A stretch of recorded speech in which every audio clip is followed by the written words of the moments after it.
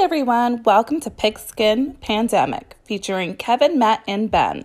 Just three of your everyday guys, just giving their opinions on all the latest and upcoming NFL news. Things may get a little steamy or a little wild, but hey, it'll always be unscripted and real. Let's listen in and see what they have to say this week. Let's do it. Welcome to the Pigskin Podcast. I am your host, Kevin, and I have with me Ben and Matt, and we are going over week number 2 in the NFL. Fellas, this week has been nothing but injuries. We got, I think Sunday was the infirmary games. This weekend was the NFL being a cruel mistress of injuries to many, many teams. I feel like, with no preseason, no real training camp, no real extended hitting, these injuries presented itself because of that. I mean, you're not really you don't have that. I guess the preseason is more of the, get my reps in, let me get my feet, let me get my footing, let me just start hitting somebody else. But they went from no preseason to let's hit somebody else at full speed. And, some of it was, because of the turf, they say, especially in San Francisco.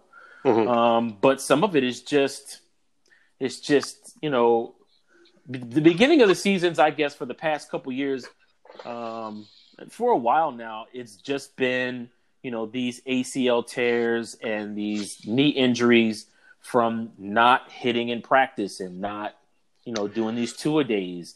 And I think that contributes to that. The only part I'll disagree with that is that I think that, I'm glad it didn't happen in week 1 because this would have been all everyone was talking about. I think if you actually look at the injuries, most of them, or at least, most of the high-profile ones, were non-contact injuries, were kind of freak injuries. So really have nothing to do with conditioning or quote-unquote toughness or any of those kind of things. They were just freak injuries. And whether it was field-related or not, that's a possibility, putting that aside. But I don't really think that, most of the injuries you saw were a relationship of, these guys aren't used to hitting, or, these guys aren't used to running, or those type of things. You have seen some of those soft tissue injuries in that way, but that's the same. If you compare this year versus, the last 5 years, it's not that different. So I don't really think that not having the preseason really made much of a difference, even though I think that's going to be the narrative that gets thrown out there by the owners to try and get it back. Yeah, because, they want that money, right? Sure. So the owner's going to say, well, see what no preseason does, and you guys want to know preseason, and this is what happens, especially in San Francisco where Bosa and Solomon, two of the key guys on your front four, are done. They're done. And Bosa has been dealing with injuries all the way since college. So you say, okay, is he the most significant? Now I'm gonna go down this list, and I'm going to list the guys that are just out for the year or out for a substantial amount of time. So you have Barkley, who's out for the year. He tore his ACL. Bosa tore his ACL. Solomon tore his ACL. Cortland Sutton, I believe, tore his ACL. Christian McCaffrey is out 4 to 6 weeks. Malik Hooker is out for the year. Anthony Barr is out for the year. Bruce Irvin is out for the year. Marquise Blair is out for the year. Tavon Young with the Ravens is out for the year. My question is, with this list, whose injury hurts their team the most? Well, I think the collective injuries to the 49ers hurt them the most. When you look at the full scope of them being a definite contending team, to the positions they lost and the quality of players they lost, I think that collectively that is. I think you could have survived any one of those injuries and it would be significant, but the fact that you had so many of them happen all at the, within 24 hours of each other kind of thing, is just, not something that teams. I'm going to be very curious to see what that team becomes, because that defense is going to look very different. Who knows what the Garoppolo situation is? Who knows what the running back situation is? He always finds a way to make any running back work in that system. But that's going to be tested because he lost Breida to the Dolphins, this offseason. So Mostert was kind of the bell cow there, which is not the usual MO for that team. So it'll be curious to see what they come up with to kind of rig it, which, is in Shanahan's wheelhouse. But that's the team I think that's the most heavily impacted. Obviously, Saquon Barkley is the biggest name and the biggest star and the most important player to his team. And I'll let Matt, discuss that more in detail. But at the same time, I don't think we were penciling in the Giants for a major playoff or Super Bowl run this year. No, but I wouldn't even say it was Saquon. I would say hands down it's Christian McCaffrey. There's just no way that offense continues to be able to produce without having that sort of threat in that backfield. You have to remember. It's true. It doesn't matter how you feel about how Cam was or whatever. He's still a threat to move. He's still a threat to get things done with his legs. They still sort of have that threat, but at the same time, I don't know that I think Teddy Bridgewater is, comparable. Not having. No, I agree with that. Has that one been confirmed that he's out for the year? Yeah, he's not out for the year, but he's out. He's out for a significant amount of time. I think 4 weeks or 6 weeks.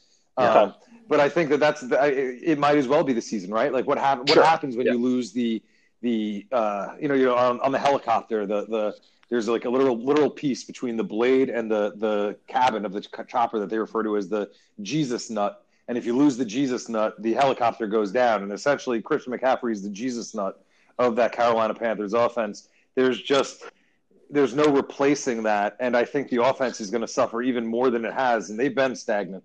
So I think truly right now it's the worst time too, because they're already 0-2 Carolina or 1-1. I don't recall actually, but something like that. They're definitely. It's a bad time to lose your star player. I feel like Christian McCaffrey is the worst, only because that's pretty much their go-to guy. Yes, if he opens up everybody else. Mm-hmm. So when the defense is more concerned with Christian McCaffrey and what he's doing, where he is on the field. If I'm a defensive coordinator and my next opponent is Carolina, and I don't have to worry about Christian McCaffrey, I'm good, because I know that he is the cog that makes that engine run. And they are 0-2, by the way. I just checked it. They are 0-2. They're 0-2. 0-2. Okay, so it's the worst time possible to lose him. Yeah. And for the next 4 to 6 weeks, if they look at their schedule, because I know everybody does, and they say these are winnable games, they're winnable games with Christian McCaffrey in their lineup based on, let's say, the team that they're facing has a sorry run defense, or their teams have slow linebackers that cannot, cover him in open field, or this is a poor tackling team. Well, it doesn't matter now because of the fact that, you may have a back that you can go to in replacement, but there's no fully replacing a Christian McCaffrey. I get what the 49ers have in terms of their many injuries. Mm-hmm. But the one thing about a Shanahan offense is that is a plug-and-play offense to the fullest. You've seen many of backs, many of receivers come into a Shanahan offense, whether it was his daddy or himself, and come in and produce and can't produce anywhere else. It's just a team-friendly offense. And it's an offense that is very simple to where you don't really have to think. That one cut for the running back, that one cut, hit the hole and just go offense is just huge, because if you look at the running backs that Mike Shanahan had, and they go other places, they don't produce the same way. And Kyle's the same way. That's why you see these guys flocking to wanting to play with 49ers because of that offense. So, yes, the 49ers, their injuries are huge, but I think that, even if the 49ers were at 100%, the way the Seahawks are playing, I don't see them dethroning the Seahawks at this point because of the way Russell Wilson is playing. I'm sorry. So it just shoots them down a lot further because Arizona is so much better now. They're 2-0. The Rams are kind of getting their footing. They're 2-0. Yeah. So I agree with that. I mean, and to that same end, I agree with you about the offense being plug and play. I don't know that the Shanahan defense, I think, is quite the same. And that's losing a lot of talent and what that defense is built around in those two players.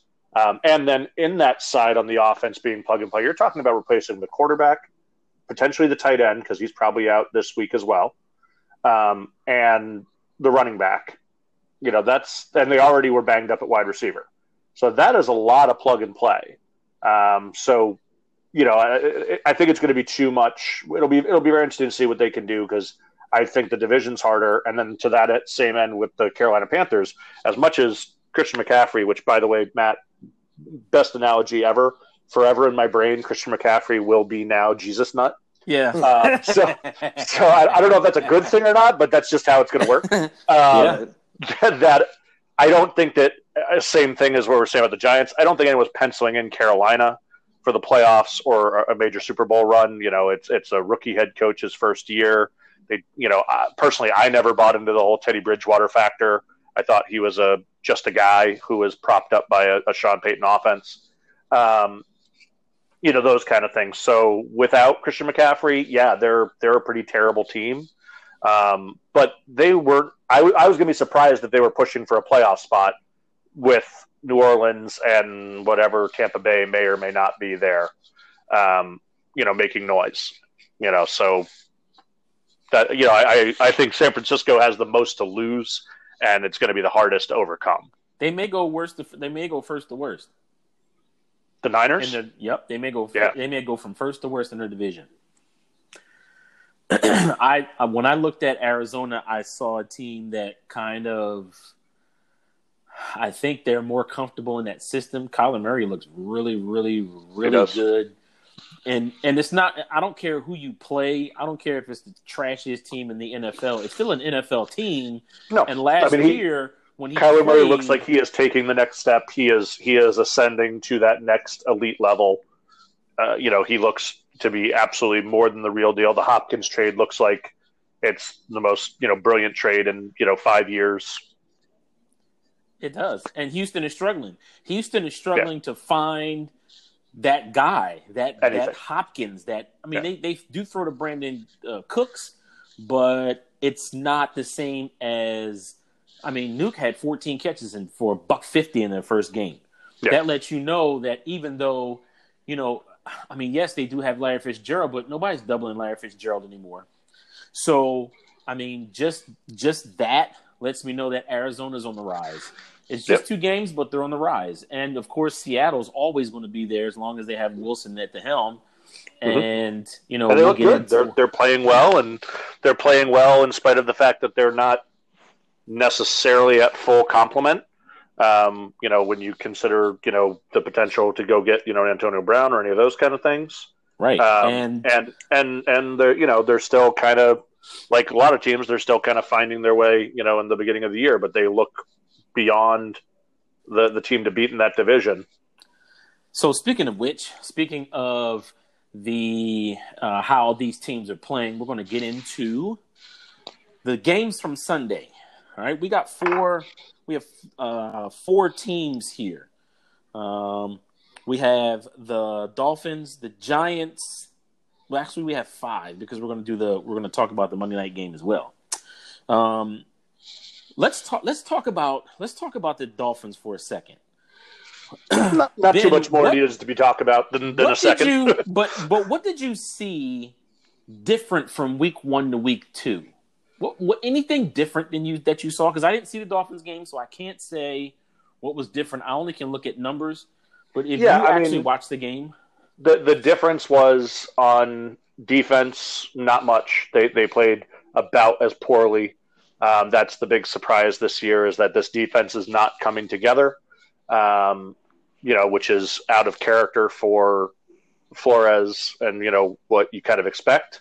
But at the same time, it's a weird year, and who knows, how that's all going to happen. So, still ever, faithful to see what he can do. On offense, they looked about the same as far as, moving the ball well, being, good in spots, bad in spots. The major difference was it does seem to be that it was the fact that the Patriots have no pass rush that made the Dolphins' pass protection look fairly good. Not that they look terrible. They didn't look anywhere near as bad as they looked last year. So there's definitely, marked improvement, which is what you want to see as a Dolphins fan. But, they don't look like a team that's ready to really make noise. They look like a team that if they get a spark, i.e. Tua, could they all of a sudden, galvanize and become a team that, makes some noise? Yeah, but right now they're just not there. And it's not on Fitzpatrick either. It's not that he's playing poorly. He played a perfectly fine game. Nothing outstanding, nothing terrible, which is, basically what you want out of him right now. Okay. The biggest surprise on offense is you went out and signed or traded for Breida, and you went out and signed Jordan Howard. These are two starting caliber running backs. These are two quality running backs that have, started in this league and have played significantly in this league and have made significant plays in this league. And you're using Myles Gaskin, who, he's outplaying those guys as far as what you see on the field. There was a good statistic in the local paper that Myles Gaskin actually is a top 5 running back this year for yards after contact, better than all the big names that you can think of in the league. Now it's early, it's only 2 weeks, so, who knows how much that stays. But I can tell you on the eyeball test, he's passing. He's running hard and he's looking to be a legitimate starter. It's just you wonder if they can find a way in a New England style to rotate all these guys and get them all the ball and use a different scheme every week. Or is it just going to be that these guys are kind of going to fall behind and they're just going to ride Gaskin until they feel like, he's the starter now? That's the surprise. But there isn't a whole lot else. Buffalo looks good. I'll be the first one to say I had pegged them wrong. Josh Allen has made steps. This is the first game that I can honestly say that I feel like watching him, he made plays that made me say he is more than just a guy, and he's more than a potential liability as just a guy. He made plays that made it look like, yeah, he's a franchise quarterback. Now, consistency is the problem with Josh Allen, so let's see it keep up for 5, 6, 8 weeks.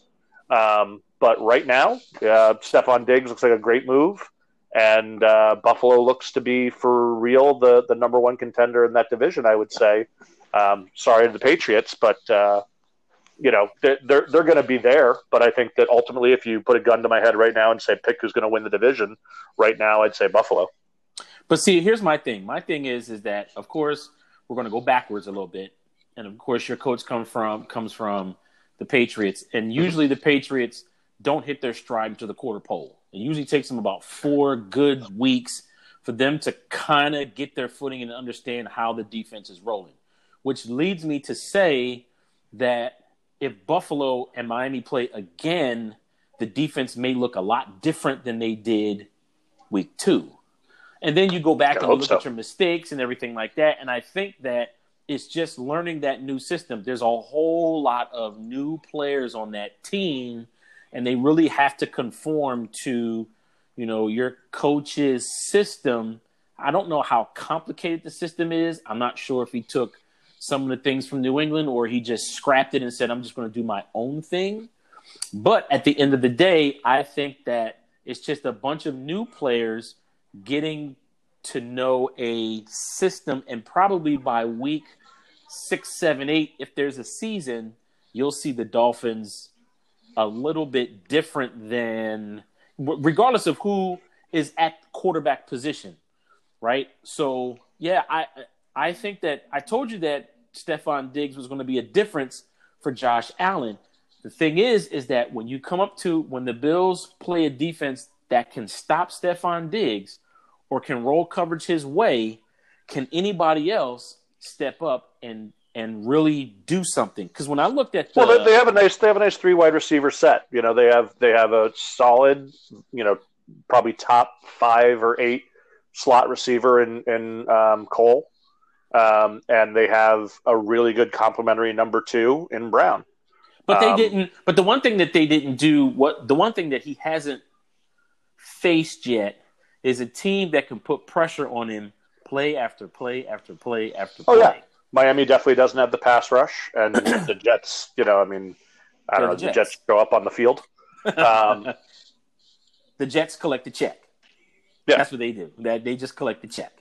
And I feel like you'll see how good Josh Allen is once he gets that pass rush in his face or those hands around his ankles and he starts getting happy feet. It's good now because he's got Dolphins that are the young, fresh team, and he had the Jets. 2 games that they were supposed to win because they're supposed to win the division. Right. So when it comes down to right, and we don't see Buffalo again until week 17. So by then, I think that you'll see a different Dolphins team, even though they may not be, let's say, you know, in contention for first place or a playoff spot. Oh no, totally agree. They may not. But you'll see a different team, and they play them a lot different. And if it comes down to the wire, you know, how good is this offense, the Buffalo Bills, against that defense? I'm telling you, that defense is going to be scrappy. It's going to be flying all over the place. How good are they going to be when he's starting to now trust that defense to dial up those cover 0 blitzes? Because that's why he got those corners and those safeties, so they can do those 0 blitzes and just send the house. Yep. What is he going to do? Totally agree. It's going to be interesting. And we lost, and you know the game plan got shot to hell. We lost Byron Jones at the beginning of the game. It was I think like the 3rd play of the game. He's got a groin injury. They're not saying how serious or not, but we've got a Thursday night game, so he's not playing in the Thursday night game almost definitely. Yeah. But they haven't put him on IR yet, so you got to believe that means they don't think it's more than a 2 to 3 week injury. So, but in the Buffalo game, it definitely, made a huge difference. They had the rookie Igbenogany, which is a fun name to say.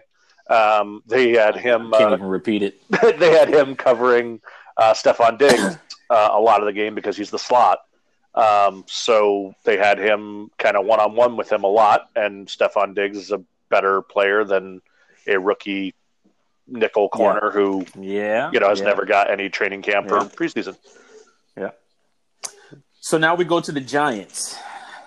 Oh man, the Giants who this is week 2. This is week 2 where it looked like they could make some noise, they could do something, win a game, and at the end, Well, especially in a soft division, yeah.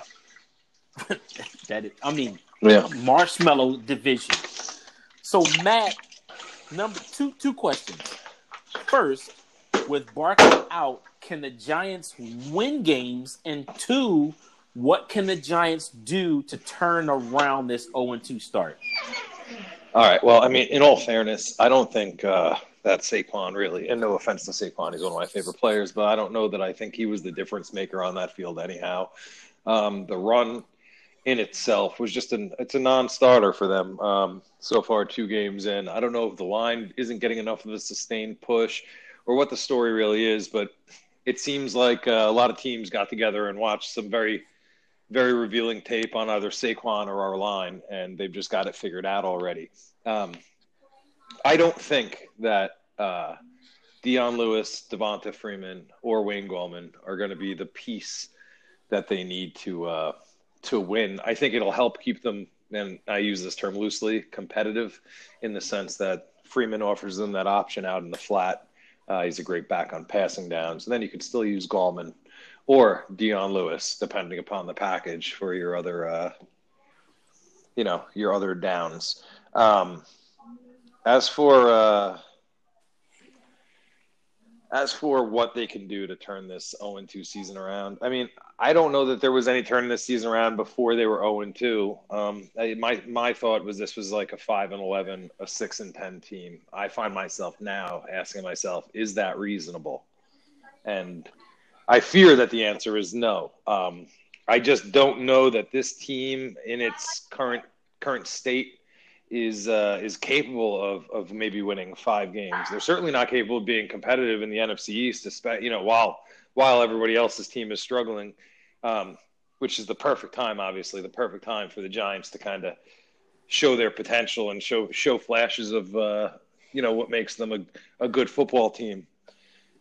But unfortunately, in my opinion, the only thing that this team can do to pull itself out of this tailspin is the Gettleman way isn't working.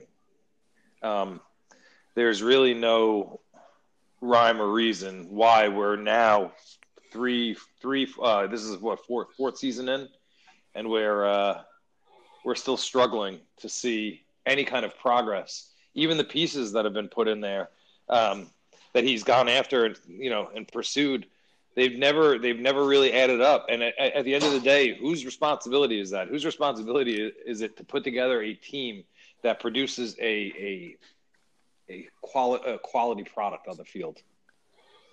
Yeah, can I ask you a question that I've wondered about? Since bringing in Saquon, I talked about before a little bit. He in some ways strikes me as being a little bit of a much better version of Reggie Bush, but in the same limitations as Reggie Bush, at least early on. That he is not necessarily an every down back, or at least not in the way he's being deployed, can be used as an every down back. Wouldn't it make sense to go out and get somebody who's not necessarily, a star, but just a complimentary guy, who is a inside the tackle runner? Someone like what New Orleans went out and got with Latavius Murray, someone like that who they can, count on. Or Mark Ingram, that came from that same system or something like that. Wouldn't it make sense to get one of those kind of guys, especially while Saquon is still kind of learning how to be a pro, and not feel that he has to play hero ball on every down because of the way that it is? I think a lot of it has to do with the line. I mean, that's where the source of all the Giants' problems typically stem from, is that line. I don't think that Saquon is anything but a 3-down back. I think he has all the potential in the world to catch balls on passing downs, to chip block, to do any number of things. The problem is when you're the featured piece of an offense and you're essentially not just a threat, but the only threat. For any defense that's going out there, I mean, if you watch, they're forcing Daniel Jones to throw the ball. They know he has ball security issues. He fumbles the ball. They know the offensive line isn't great. They want Daniel Jones to try to stand in that pocket because even the most average of defenses can get a couple sacks on him. They can get a couple of pressures on him. That kind of thing right there can win you a game. You think about it. Think about how much easier it is to win a game if you can even take one of every 3 downs away from a quarterback. This guy's now got a chance. He runs it once and he passes it once, and then you took away a down, and boom, they're punting. Just that little bit of pressure applied is enough to take you and win the game handily, especially with an offense that's suffering like the Giants. So I don't think Saquon's the problem. As for going out there and getting a guy like Latavius Murray, I mean, sure, in hindsight, I would love it if we could trade Saquon at this point for a couple of 1s and 2s and rebuild the offensive line and let that kid have a successful career somewhere. But you're on that bandwagon as a Giants fan. I don't want to say I'm on that. I'm not on that bandwagon. I'm just saying now, given the circumstances, would I love to have a bunch of linemen? Sure. Like hindsight's 2020. I get you. The fact of the matter is, though, it's not on him. It's on that line, and it's not even on that line because that line is doing what they can given their circumstances. You got Nick Gates at center. Come on, Nick Gates at center. Like, what do you really think is going to happen on a team that's piecemealing dudes? I mean, he's literally just starting like a whole bunch of guards, all across. So then they have the pieces, right? So they have the offensive weapons on the field because they do have a really good tight end. They have decent wide receivers. They're not the best, but they're decent. I can name you a bunch of teams that have worse wide receivers. Patriots. They have a really decent back that is not an every down back because he can't stay on the field. That lets me know that he's not an every down back. But and they also have a quarterback that's competent. But I mean, look, if you see ghosts, as we all like to, the saying, right. If you see ghosts every time you go back there because you can't trust that your offensive line can block for you, then or if you have a coordinator that loves to deal slow developing plays that doesn't help out your offensive line to where they don't have to hold blocks as long, then what happens is your offense looks like trash. And those receivers and that tight end that has all that speed and that back that can do maybe, and this is probably why they have 3 backs to begin with, because he's not an every down back, but you can utilize him in the passing game more than a lot of these other quote unquote bell cow backs. Who doesn't have 3 backs? I mean, I don't know that that is anything. I don't know that that's an indictment of Saquon Barkley. I think the real issue I don't think it is either. But they don't. I mean, but I'll tell you who doesn't have 3 backs. Tennessee doesn't have 3 backs. They're the only ones, though. Come on, I mean, because Dallas is a rare thing there. Dallas doesn't have 3 backs. Sure, they do. They have 2 backs, and they just drafted a kid this year. It is Zeke and is Zeke and is Zeke. And what I mean by the bell cow back, it's look at Zeke and look at Saquon. Now, Saquon was out last year for a significant amount of time. And this is year 3, right? Wasn't he out in his rookie season too? No. This is he got dinged in his rookie season. I think he missed, a game or 2 or something, but right, but it wasn't not significant. Here's my question for Matt as a Giants fan. Hang on 1 second. Go ahead. Matt, I agree with what you're saying about Saquon. I don't think it's an indictment on him, but my question would be, you saying him as an every down back, do you think he can carry the ball? I'm just saying straight up, carry the ball into the line 25, 30 times a game and still touch the ball, swing passes, reverses, backfield, what have you, another 10, 12, 15 times. You're talking somewhere in the neighborhood of 35, 40 times touches a game. Yeah, he's an athletic freak. The issue is that he doesn't have the line to support that. I mean, it's like anything else. I mean, you look at Denver's another good example of why they brought in Melvin Gordon.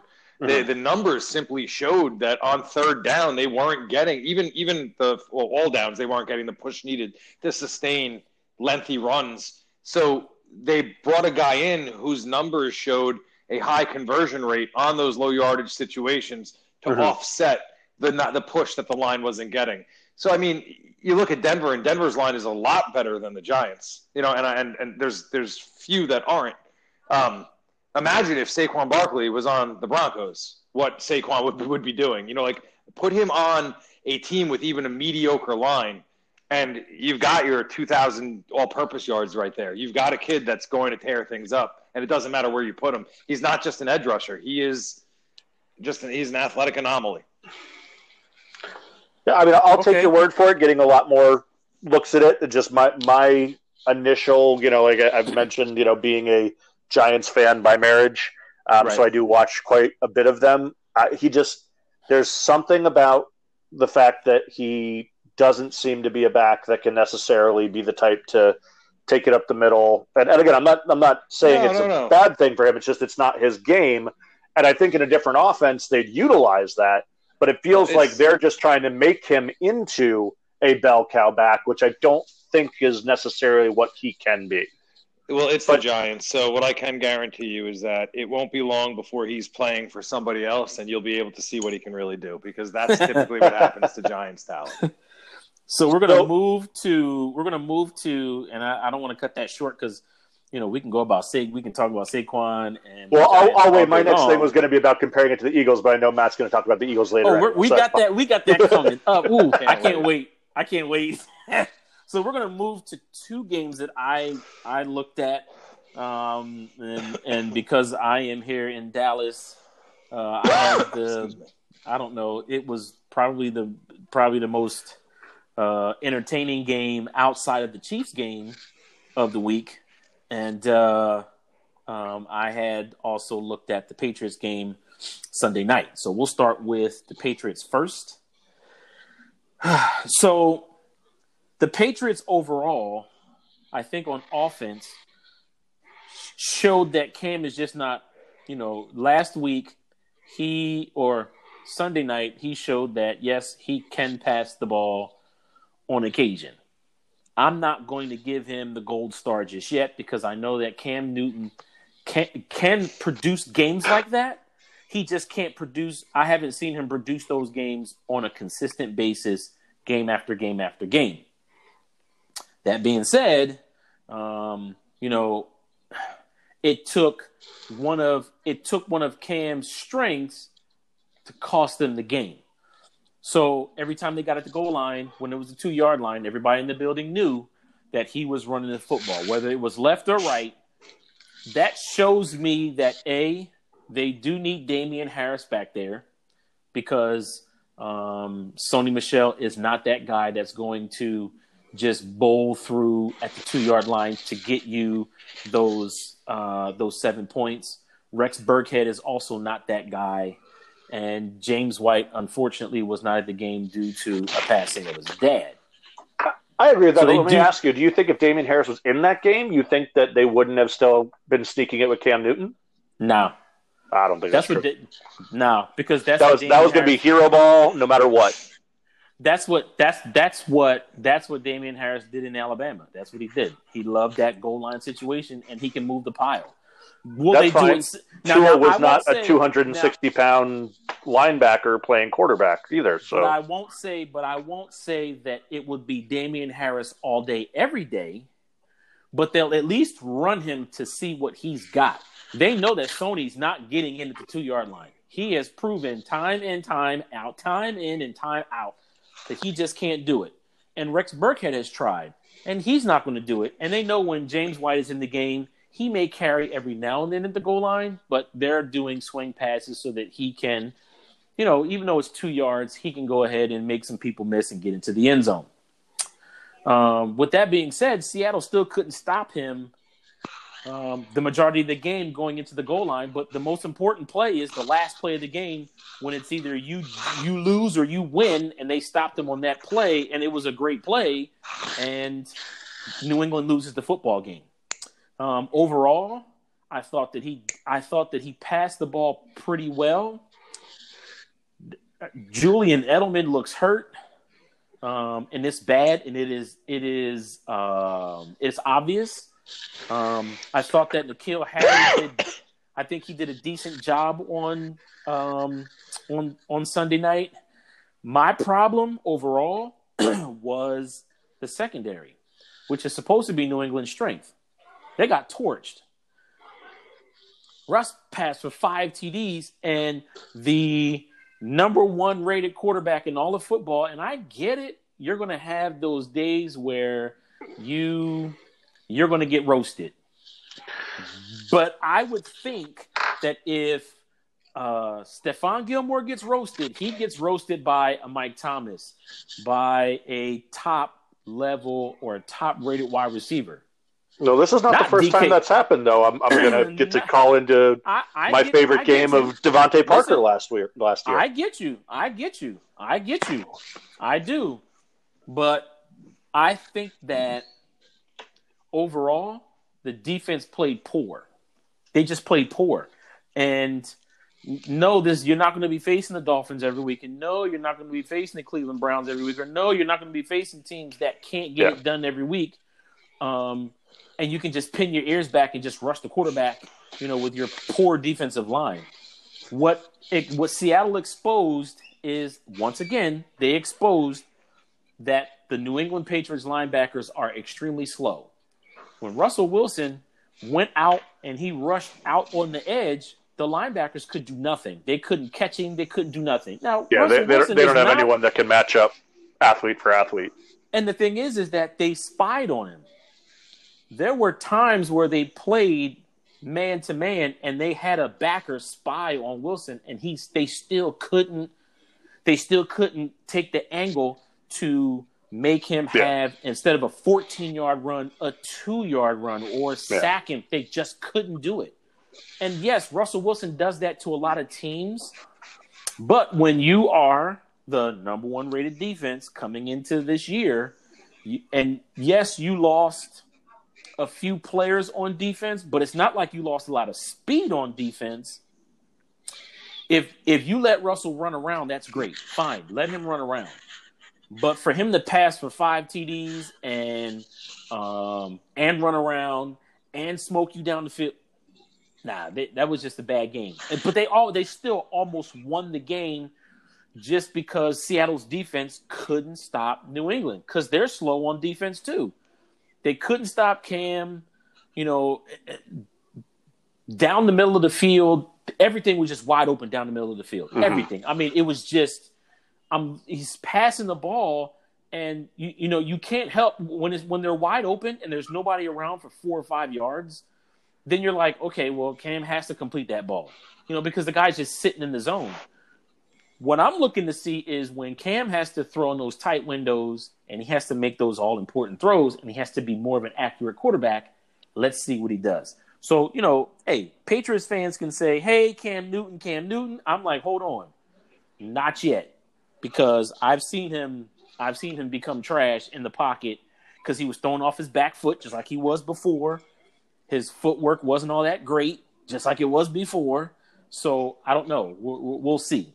Well, and the Raiders is going to be an interesting test because the Raiders showed that they have more than I think people were prepared to give them credit for, especially on defense. Abraham looks for real. That's going to be a very interesting matchup because the Raiders look like a team that the Patriots should be able to handle closer to a Dolphins or Jets or Browns or something like that. But it's going to be interesting to see if that's the case. And then you got the Chiefs, and I don't give you guys a snowball's chance in hell at that one. Nope, I don't see them. Unfortunately, I don't see them. First of all, they're not all that great in the run, and Josh Jacobs is he's a good running back. He's playing great just yet. Yeah, I mean, he's playing great this year. I can't call him great because he's in his second year, but he's a really good back. And those really good backs that they faced, the Nick Chubbs, things of that nature, they can't stop him. It's like their run defense is just Swiss cheese when it comes to those backs. So, and he can catch out of the backfield, and they have Henry Ruggs, who I don't know who on the Patriots. I mean, I don't know anybody on that team that can just match him one-on-one. I don't know yet. So it's going to be going to be nerve-wracking to watch them play the Raiders. So I don't know. So same thing as I had mentioned earlier. Gun to your head, who's winning the division this year in the East?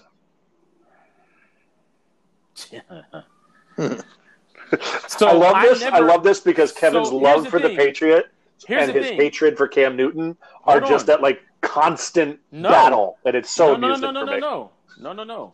I never had the Patriots winning the division this year. Never.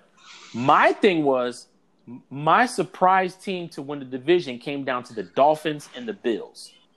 The Patriots I never had the Patriots. Yeah, I don't think any of us had the Jets. No, I really my thing was if the Dolphins could learn that system, they have enough players on that team to really make noise. And yes, the Bills they've been in that system for what now? 3-4 years now? So yeah, yes, they're more comfortable. But the Bills are always Dolphins kryptonite also, so it's like I don't put that much of a, I'm not scared to death as a Dolphins fan. We always, have a hard time with the Bills. When they're bad, when they're good, doesn't make a difference. It's just the way that kind of goes. But they're good. Gun to my head, I don't pick the Patriots to win. It would be great if they did. I just don't think so. So you think it's the Bills? I think it's the Bills. Okay. I think it's the Bills' division to lose. Okay. And if they don't, I just want to get you on the record as saying that. Oh no, listen. I'm a Patriots fan. I'm a Patriots fan all the way, but I'm not stupid. I'm not an idiot. Cam Newton's going to get it done. He'll win us some games. He'll win us some games that Tom Brady may not be able to win us only because he can escape out of the pocket. So those games where it is a heavy pass rush and he can scramble out and get us a first down here and there, yes, he will be able to win those games. Yeah, the part I can't wait for as a Patriots hater is I don't believe at all that Julian Edelman and Cam Newton's health is going to last past mid-year, because I just don't believe that the way they're playing they can keep up this sustainability in the way that they're playing. He's not even that, man. You have to think in those brutal New England winters, Cam going out there and like a pair that's what I'm saying. It's he's just gonna break his ankles. But here's the other part though. In those brutal New England winters, the thing is that Cam would be more of an asset because now you have another runner at 6'5", 260 banging on you. Even if it's 10 runs, even if it's 5 runs, you still have a guy at 260 banging on you in the wintertime. Yeah, if you were bringing him in week 8, I agree with that. The problem is you're going to have 8 weeks of pounding leading up to that. I know. I trust me. I get it. And, we'll see what Cam can or can't do. I didn't flip over him, and I'm not flipping him over him now. So we'll just have to – it's just a wait and see. We get back Damian. I can tell you one thing for sure Cam Newton can't do, and that's make a silk blouse look masculine. I knew it was coming. Apparently, he can't comb his hair either because the hairdo is just. I think it looks like a mop. I mean, it's what crazy. Is that I have a theory about the hair. Well, wait, you know what it reminds me of? You know when you were a kid and you had like those little Play-Doh kits and you could push the Play-Doh through? Yeah. You would make. Yeah. That's what that shit reminds me of because it's just growing in like these otherworldly clumps and different shapes and sizes and stuff. It's something else. So when he has that one going that is like it's all coming out the front. Right. I have a theory. I think he's trying to make his hair look like the Patriot logo. or Sonic the Hedgehog. One or the other. It's either yes. I think he's trying to make his dreads into a tri-quarter hat. What about Chris Tucker in The Fifth Element, where he's got that cone off the front of his head? What I really want the Patriots Super green.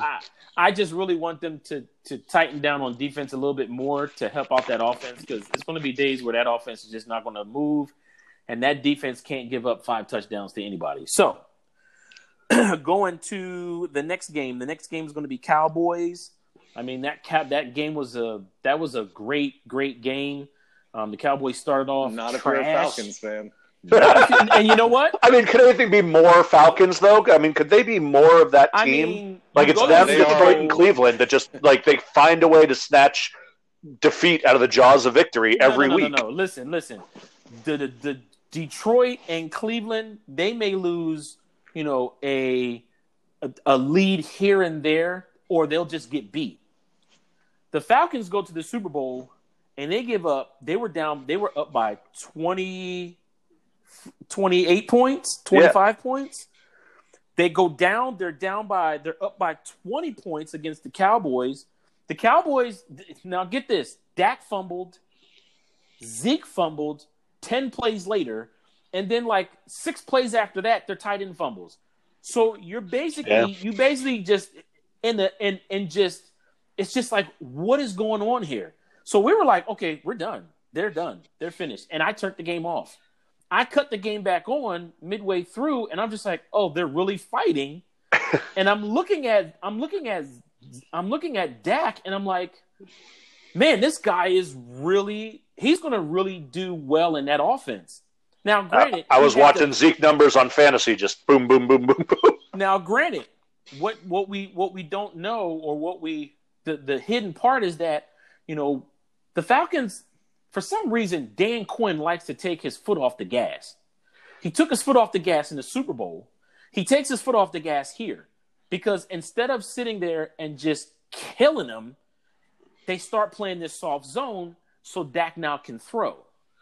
Because, hey, they're up by 20. Look, all we have to do is just make one stop here, one stop there, and here, boom, touchdown, touchdown, touchdown, touchdown. Yeah, I mean, as someone who has absolutely no horse in the race for the Falcons at all, I have no strong feelings about them. I just feel like every single year watching them, they are the team that is they need to move away from their coach. And he seems like a perfectly competent head coach, but there's something with a team like that just can't get over the hump, can't get out of their own way, and constantly implodes. That's on coaching, because you've rotated out talent, you've got good enough players at plenty of positions, and you've changed coordinators. You've done everything under the sun. The only constant that hasn't changed is the coach. Is that coach, and it just feels like they're just spinning their wheels, waiting for it all to come together. It is the coach, because if a let's say, I don't care, name a really good coach that can come in. Just name a good coach. If they go into Atlanta with that offense and that defense flying around, they are more of a threat in the NFC than any other team in the league, because, hey, Matt Ryan is competent. We know that. He has 3 of the best receivers, arguably, in the league. They have a dangerous receiving core. They have competent running backs. They had a really good tight end, which he's now gone. They have a really fast and feisty defense that plays undisciplined at times. And Dan Quinn is a defensive coordinator. So when you look at it, the offense puts up points, and when it's your turn to go ahead and take the wheel and handle the game, you're the one that fumbles, because you're the defensive guy. You're the head coach, and I know you're calling those plays. So if you're calling those plays as a defensive guy coming from Seattle, you are the one that needs to go, because it's your defense that gives up all these points. And yes, I saw Zeke back there picking up blocks and picking up blitzes, going out there running over people. He looked like Zeke the rookie. And it was great to see, only because of the fact that I do want to see Zeke get out of that hole that he was in, where every time he turned around, he was in trouble. He has all this talent. And Dak was opportunistic, because, hey, the defense, he threw and he was picking apart the defense because of what they gave him. They gave him these soft coverages, these soft zones, and he just picked them apart all the way down the field. Now, that onside kick, apparently the Falcons misunderstood the rule for the onside kick, which is just unforgivable. I'm sorry. Like, so it's just, the rule. So you're a professional. You have a professional special teams coordinator. You have all that. But a lot of teams get the rule mixed up. So the rule for the onside kick, of course, is the ball has to travel 10 yards before you can pick it up. The Falcons thought that the ball has to travel 10 yards before they could pick it up. That doesn't make any sense. Like, that's. Every onside kick would be that. Then all you do is kick it less than 10 yards and stand around and wait for someone to fall on it. And that's exactly what happened. And they said that the way to kick an onside kick now, because it has to travel 10 yards, is you have to kick it to where the ball slow rolls 10 yards. And all the Cowboys players did was, when he kicked the ball, it was a perfect onside kick. It slow rolled, and he basically just stood in front of the Falcons team, and he waited for it to go exactly 10 yards, and he fell on it. Yeah. I mean, that's what I'm saying. That I can believe that, I guess, as an idea that they're saying this is why it happened. But to me, that's like saying, I didn't know there's 3 strikes in baseball. Like, it's just unforgivable. Like, you're not allowed to not know the rules of the game that you're a professional in, and that you have a coach devoted to just that job, and you have another sub coach devoted to just that thing. Like, it's not forgivable that you could say, we just don't know the rules. It was bad because, number one, the Cowboys should have never been in that game. They should have. No. The Falcons should have put up 50, but they couldn't. They put up 20 points, and they could only put up 15 more points after that. So that sounds about right. It's like, come on, dude. Like, come on. You're picking the and the thing is that they could have won if Julio Jones didn't drop that touchdown. Because he had Diggs burned. He burned Diggs. Which is crazy because, if I could bet money on something that I can count on, it's Julio Jones to catch that ball. And again, just Falcon's going to Falcon kind of thing. Okay, everyone, that's the end of this episode. Thanks for listening in. Don't forget to join us next week as we hear more of the guys' opinions as they talk about the news on the NFL. Goodbye.